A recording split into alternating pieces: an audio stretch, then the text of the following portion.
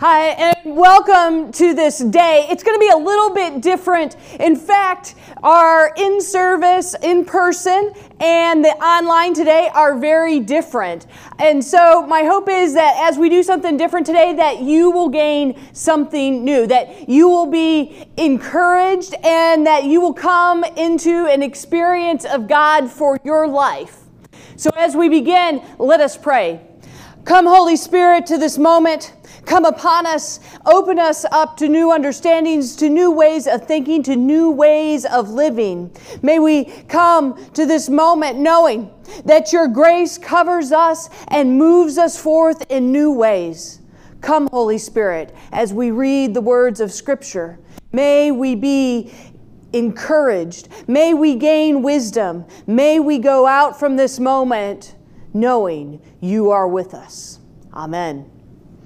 Today we are looking at Luke, the 19th chapter, starting in verse 11 through 14.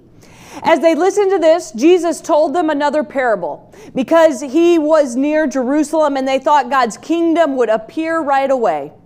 He said, a certain man who was born into royalty went to a distant land to receive his kingdom and then return. He called together 10 servants and gave each of them money worth 4 months' wages. He said, do business with this until I return.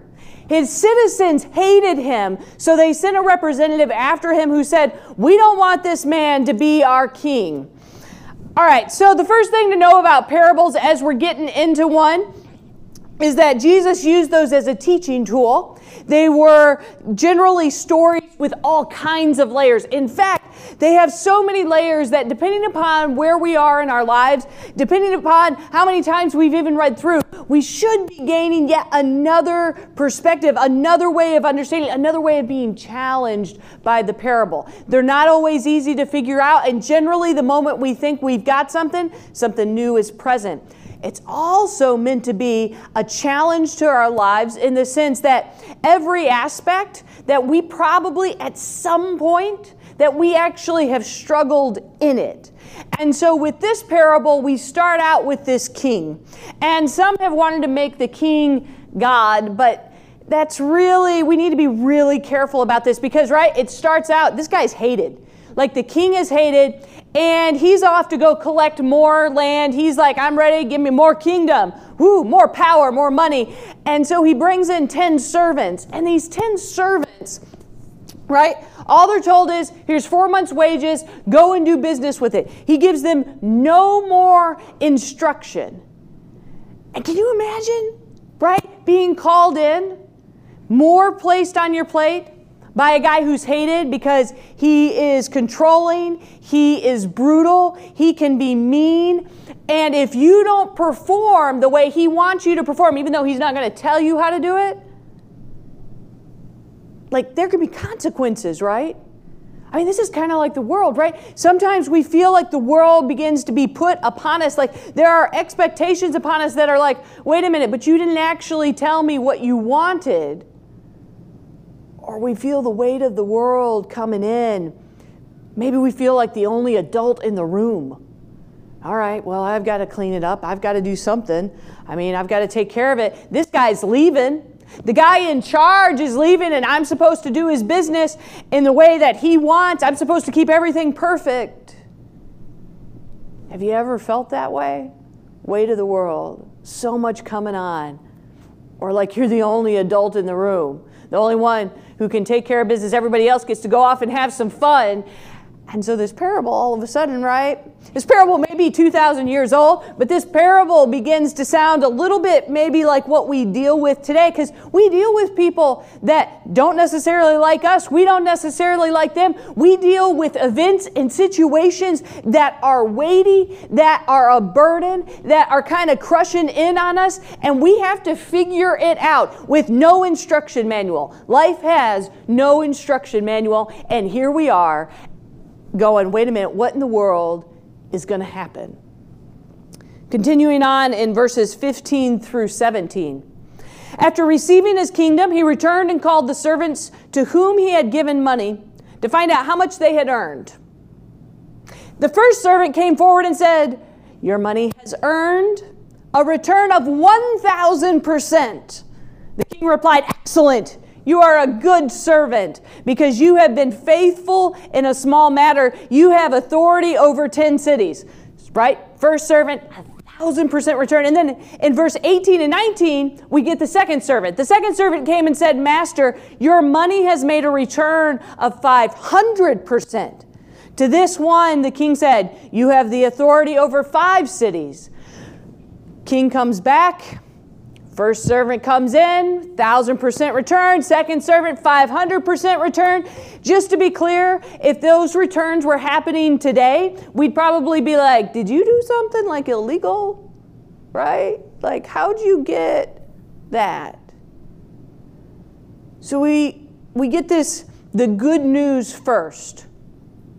King, the hated one, comes back. The brutal one, the one that instills fear in others, comes back. And one of them's got, "Nope, I figured this out and I made you a whole bunch of money." And then the second one's like, "Yep, I made you not quite that much, but I made you a whole bunch." And so the king is happy. And so it begins to kind of actually challenge us in a couple of ways. One is this sense of what we have been given. What do we produce with it? Right? What are the things that we produce with the abilities that we've been given, with the resources we've been given? How do we utilize and make something better? How do we make the world a better place around us? And yet this second thing comes up with the king of going, wait a minute, what actually makes you happy? Because the king isn't a good guy in this story. The king is just one of the characters, and whether or not we are falling in the place of feeling like the overburdened servant at the time, feeling like the one of, wait a minute, like I had these abilities and I was able to do good on top of the world, hallelujah. Or the king who has like, all right, I like that. Like, give me more. Give me more. You do this stuff for me. Kind of sit back, relax, be all comfortable. At different times in our lives, we may be different characters. And so when we hear this about the servants coming in and doing so much good with what they've been given, right? It kind of builds us up. It's like, yes, I want to be that servant. I want to be the one who's given abilities, who's been given these resources. I want to be able to do good and it to spread. Right? Because now the one is made in charge of 10 cities, the other in charge of 5. Yes, I want to be that good. I want to impact so many others. Now we get a turn in the story. Verse 20 through 23. Another servant came and said, "Master, here is your money. I wrapped it up in a scarf for safekeeping. I was afraid of you because you are a stern man. You withdraw what you haven't deposited, and you harvest what you haven't planted." The king replied, "I will judge you by the words of your own mouth, you worthless servant. You knew, did you, that I'm a stern man, withdrawing what I didn't deposit and harvesting what I didn't plant? Why then didn't you put my money in the bank? Then when I arrived, at least I could have gotten it back with interest." So the king goes, "Yeah, no, I know I'm a terrible human being and that I mistreat people and that I induce fear. And so why weren't you so afraid that you took different steps?" And here's that thing, right? Sometimes when we get afraid, when we've got those fears bubble up, it like, I don't know what to do. I don't know where to go. I don't know how to go forward. And this servant wasn't told what to do. He just said, do business with it. And so the servant's fears kind of overtook of how to go forward, of how to move through. And there are times, right? There are times where the fears and the anxieties get us going, get us moving, and we kind of begin to lose perspective. We don't know what to do. We don't know how to go forward. And so then when the servant even hears more, right? You know what I'm going to do to you? How awful is that? Sometimes we're the ones that are in the state of fear, and other times we may be the ones that are facilitating, that are not helpful in that, of tearing someone else down when they're at their lowest because we don't actually know what in the world is going on. And so here we've got this challenge. Here we've got this moment of going, wait a minute, have we ever been in that place? Do we empathize with the servant? Do we empathize with how to move forward? Do we empathize with all of them? Of going, wait a minute, I know I've done this, I know I've been that, and yet Jesus is going, none of us are going to get out of this. All of us play some part, have some role, have this position at some point, and which are we? Which are we at the moment? What are we feeling? Where are we in this story? And how do we even begin to think about moving forward? Finishing up the parable, verses 24 through 27 is the parable, but we'll finish in 28. He said to his attendants, take his money and give it to the one who has 10 times as much. But master, they said, he already has 10 times as much. He replied, I say to you that everyone who has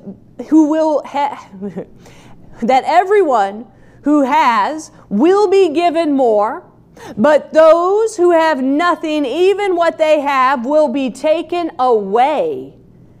As for my enemies who don't want me as their king, bring them here and slaughter them before me.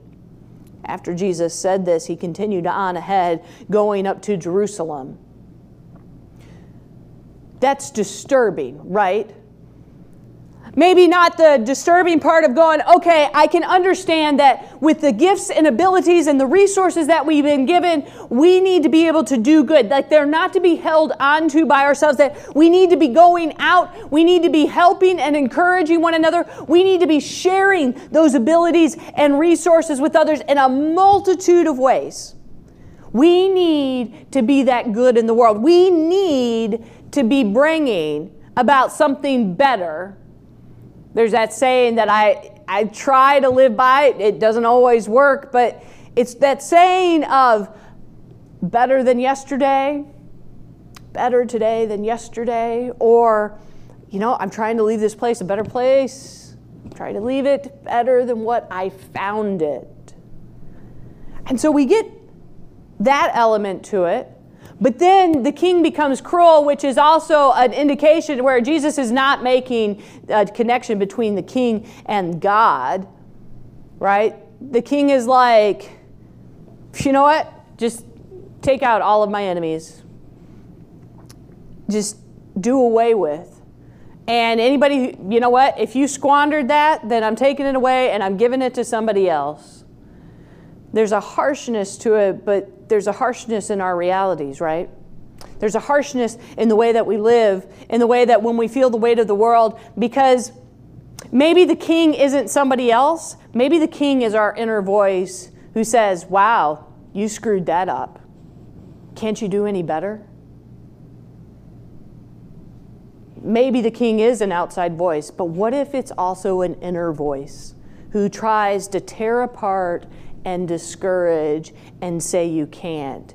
And here's where the story should really challenge us of going, okay, if that's the case, who am I in this story? What part am I struggling with? Because it's all about struggle and challenge. Parables are all about struggle, challenge, and going forward. And so how do we understand? How do we go forward? And what's interesting about this particular parable, this is the parable that Jesus tells right before he goes into the city of Jerusalem, his last week of life, before he faces death, that cruel, cruel death, and then the resurrection. That life, that nothing can kill God, that nothing can kill love, that love will conquer all, that God will not leave us. And so to think about this parable and the cruelty of this world, whether it's an internal and external, whether we feel like the weight of the world, whether or not we are overcome with fears, or even if we realize our abilities, the gifts that we have been given and are able to go out and do good, how do we begin to think about this in connection to God? And with Jesus telling it, especially at this moment, Jesus is giving us a sense of trying to ask, where is the grace in this? Where's the grace from that king? Where is the grace of the servants? Where is God's grace in propelling us forward? Because God is merciful. God is forgiving. Yes, God does absolutely challenge us to take different paths, but God is always calling to us in that grace to do so. And so, how are we allowing that grace of God into our lives? Into our lives, whether or not we are surrounded by friend or foe. Because there's that interesting line, as for my enemies who don't want me as their king, bring them here and slaughter them before me. Just a reminder, Jesus is the one who says you've got to pray for your enemies. Jesus is the one who says, right? The second greatest commandment is to love your neighbor as yourself. And so to go, wait a minute, where is God in this? And when we leave God out, when we leave God out of the equation, when we leave God out of our lives, that fear can creep in. Maybe we don't do well with the abilities and gifts that we've been given. Maybe we become that cruel king, whether internally to ourselves or externally to others, that when we remove God's love and God's grace from our lives, that we set it aside and stuff happens like this, where we shake our heads and are like, oh man, that's, ow, why? Because when we don't understand or we don't experience God's grace for us, which is always there, ready to build us up, God's grace of that mercy, forgiveness, but also that challenge of moving forward in new directions. When we don't experience God's grace, we aren't able to extend it to ourselves and certainly not to others. And so the challenge of this parable is to begin to ask those questions of who are we in this moment? Who are we? And where's God's grace? Where are we allowing God's grace to take over our lives and say, nope, I get it. You got fearful, but you're still mine. You are still worthy. You still have a choice. You can still go a different path. How do we allow God's grace to infiltrate every single element of our lives? Whether we are the servant, any of them, or that voice of the king. How will we allow God's grace into our lives today?